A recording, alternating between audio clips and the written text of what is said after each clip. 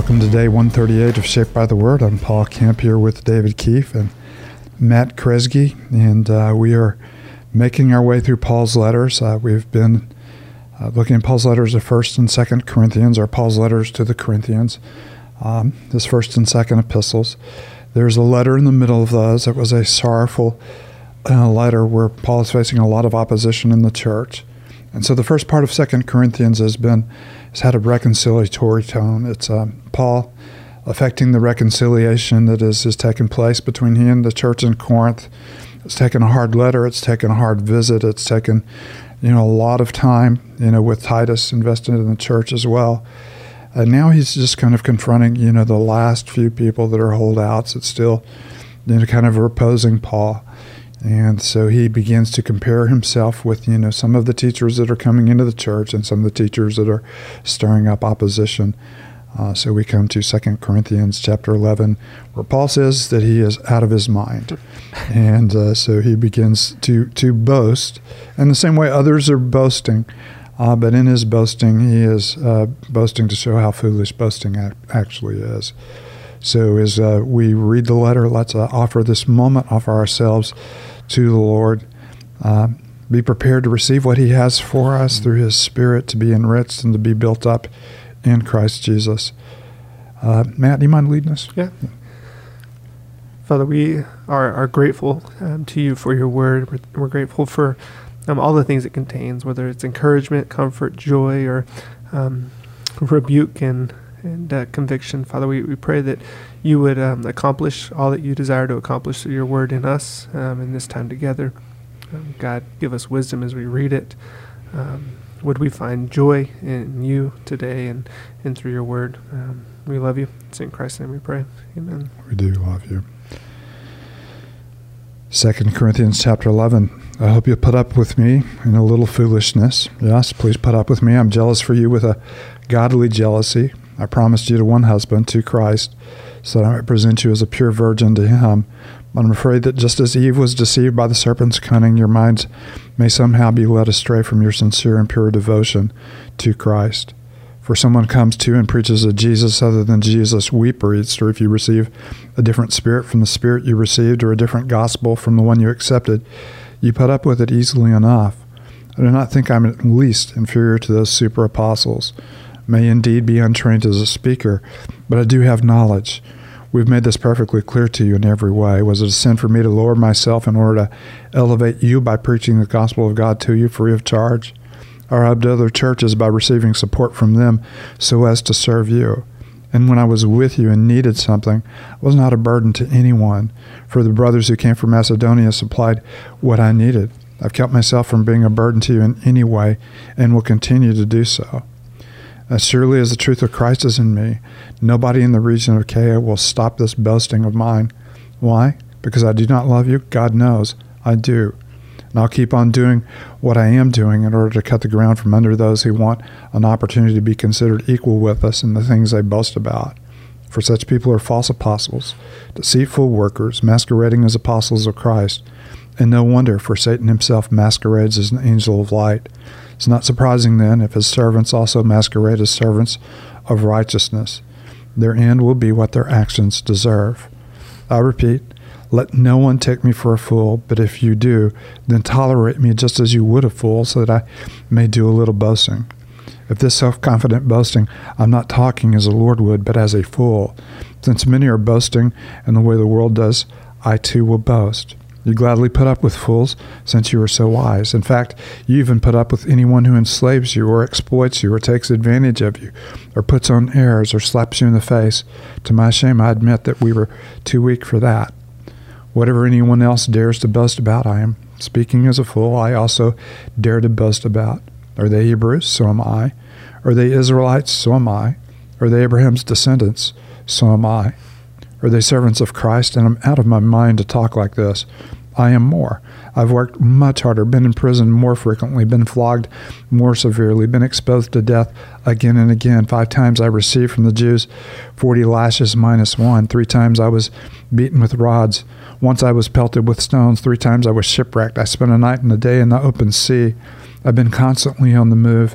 I've been in danger from rivers, in danger from bandits, in danger from fellow Jews, in danger from Gentiles, in danger in the city, in danger in the country, in danger at sea, and in danger from false believers. I've labored and toiled and have often gone without sleep. I've known hunger and thirst and have often gone without food. I've been cold and naked. Besides everything else, I face daily the pressure of my concern for all the churches. Who is weak, and I do not feel weak, who is led into sin, and I do not inwardly burn. If I must boast, I will boast of the things that show my weakness. The God and Father of Lord Jesus Christ is to be praised forever, knows that I am not lying. In Damascus, the governor under King Aretas had the city of Damascus guarded in order to arrest me, but I was lowered in a basket from a window in the wall and slipped through his hands. Well, that's kind of incredible litany of struggles that Paul has faced, none of which we have really known about. It's not his nature, to highlight these. Some of these, Luke has told us about in the book of Acts. We know of a couple of times that Paul has, been beaten. We don't know if 5 times he's been beaten.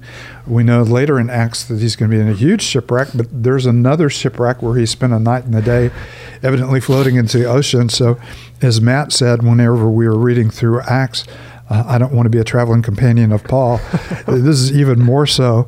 All of the things, that these happened. Evidently, river crossings have been treacherous. There have been bandits, that have attacked him. And he goes through all of this, and I love what he finally gets to. He says, but all of that's nothing. Mm-hmm. I daily face the burden I have for the churches. Mm-hmm. Yep. And, of course, he said to the Galatian believers, I'm in the pains of birth until Christ be formed in you. And you begin to see a real pastoral heart. I endure all of this, he says, for the sake of the gospel. But he said, my biggest burden is not the burden of these inconveniences. And earlier he has called them light and momentary afflictions. Yeah. These are crazy light, and momentary afflictions, that he has in mind. But the biggest and the deepest burden in my life is for you to be formed in Christ. Mm-hmm. To me, just initially, hearing it read and thinking if for Paul, the gospel's worth it. And he even kind of begins with, I hope you'll put up with a little foolishness from me. And then he goes on to say, for if someone comes to you and preaches a Jesus other than the Jesus we preached, or if you receive a different spirit from the spirit you received, or a different gospel from the one you accepted, you put up with it easily enough. And he doesn't go on, we read Galatians recently, and he says, let them be accursed, but he doesn't do that here. He indeed just kind of continues to point out the qualifications of his ministry as a ministry of suffering because the gospel's worth it. And essentially, he's telling them, you want to fall to these super apostles, you will be accursed. But to me, for just being reminded that, Paul sees the gospel as worth all of these things. And if he's going to boast in anything, it's in his weakness, because it upholds the gospel. It highlights the gospel. It kind of spotlights it. Yeah. Of course, we'll get in that, on Monday, where, his weakness, Christ actually appears to him and says, in your weaknesses, I am made strong, and my grace is sufficient for you. Yeah. And of course, that is the heart of Paul's gospel. And the same thing is true for us when we feel confident in our abilities and we feel confident in the flesh, and we're kind of just kind of feeling it, and stuff like that. That's when we're most vulnerable. But when we are deeply dependent on the Lord, then that's when when His strength comes through and is made very clear in us. So I'm sure as he's comparing himself to the super apostles, superficial, men who are coming in, who are living well off the church. He says exploiting the church and doing, all kinds of things. And matter of fact, he gets really tough here. These are masquerading. They're deceitful workers. They're much like, our enemy who masquerades as an angel of light. They're exploiting you. They're taking advantage of you. And he said, we're too weak to do that, if that's what you call weakness. And then he makes this comparison. Are they Hebrews? So am I. Or are they Israelites? So am I. Are they Abraham's descendants? Well, so am I. Are they servants of Christ? And then I think this is where he leaves them. I am more. I've worked much harder, been in prison more frequently, been flogged more frequently. Yeah. And he said, now what are they bringing to the table? Mm-hmm. And even thinking in in Paul's concerns, for the church, which he alludes to towards the end of the chapter. And, in verse 3, he kind of lets us know what one of those concerns might be, that I'm afraid that just as Eve was deceived by the serpent's cunning, your minds may somehow be led astray from your sincere and pure devotion to Christ. Yeah. And so, as Matt said, the gospel is worth it, and he wants this church to not be led astray from a sincere and pure devotion for Christ. So he is willing to endure much towards those means, which is definitely inspiring. Yeah, and of course we're not, to the end of Paul's letters, but in one of his last, letters, he'll talk about in the final days, people surround themselves with a number of teachers to tell them exactly what their itching ears want to hear. And of course that is, straying from the gospel and being deceived or adding things to the gospel or kind of reworking the gospel, to fit, our culture and the way that we want to live, or to justify the things that we know, are not that. And Paul says, don't be deceived. Don't take another bite of the apple. Don't be led astray. And it's not so much that people are preaching Jesus and that's enough, but are they preaching, the real Jesus, the true Jesus, the one that Paul's preached, the one of Scripture, which is definitely something for us to consider as we look to those that are influencing us and leading us. A different Jesus, we've kind of remade, Jesus into our own image. A different gospel, one that, doesn't, call for, confronting sin and turning from sin and, turning, to Christ in repentance. And a different spirit, which has been a big issue in the Corinthian church. They've exploited the gifts of the Holy Spirit for personal gratification rather than the ministries of the Spirit for the building up of the body. And Paul has already told them in 1 Corinthians, desire the better gifts, and I'll show you a more excellent way. So different gospel, different spirit, different Jesus. Yeah. And the result, right, is a different religion altogether, a false religion. Yeah. And we've alluded to it, we've spoken to it briefly, but I love just, you see Paul's pastoral heart, at the end when he said, these are all the things I'm enduring, here's all my sufferings. And then he goes, besides everything else, I face daily the pressure of my concern for all the churches.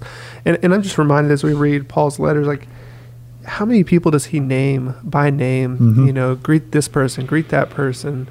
Just even in passing, he'll say a name. Paul, you almost get the sense that even as Paul is suffering these things, he's got people that he's praying for in the back of his mind, and he begins almost every letter. I thank my God every time I remember each one of you. Yeah, and all my prayers for all of you, I always pray with thanks. Yeah. And unlike us, God has called us to a local church where we've been, for quite a while, and he had several churches. Yeah. They're probably the size of this church spread, that he's praying for, and leaders and people. And I love, just the depth of that phrase. I face daily the pressure of my concern for all the churches. Excuse me. I bet you even felt that in your car, much less the two people, that are right here next to me in the middle of all of this COVID stuff. That is the primary sin. Yeah. No. But anyway, besides everything else I face daily, the pressure of my concern for all the churches, who is weak and I don't feel weak, who is led into sin and I do not inwardly burn. I am wrestling with you on the level of your personal weaknesses and your personal temptations. That's crazy. And that's what, a true shepherd, a true overseer is not someone that, and not picking on people that do this, but someone, just hides in the green room and preaches and leaves, but someone who's, with the people, walking with them and sharing in their suffering, sharing in their sin, sharing in their weakness, and identifying with them. No, we had a speaker who came here once and said, "Where's the green room?"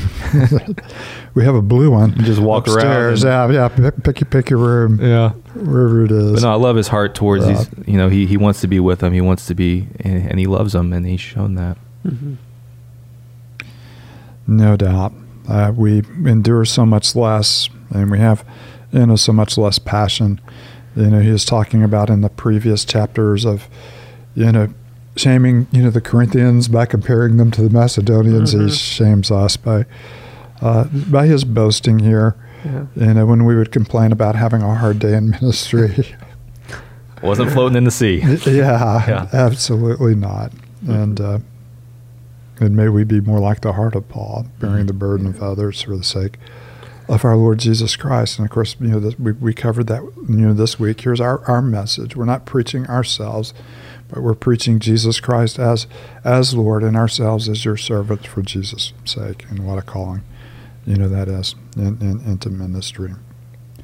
Father, we thank you for a man like Paul. We thank you that he endured much for the sake of the gospel, but even the things he endured do not compare to what you have endured for us through the cross.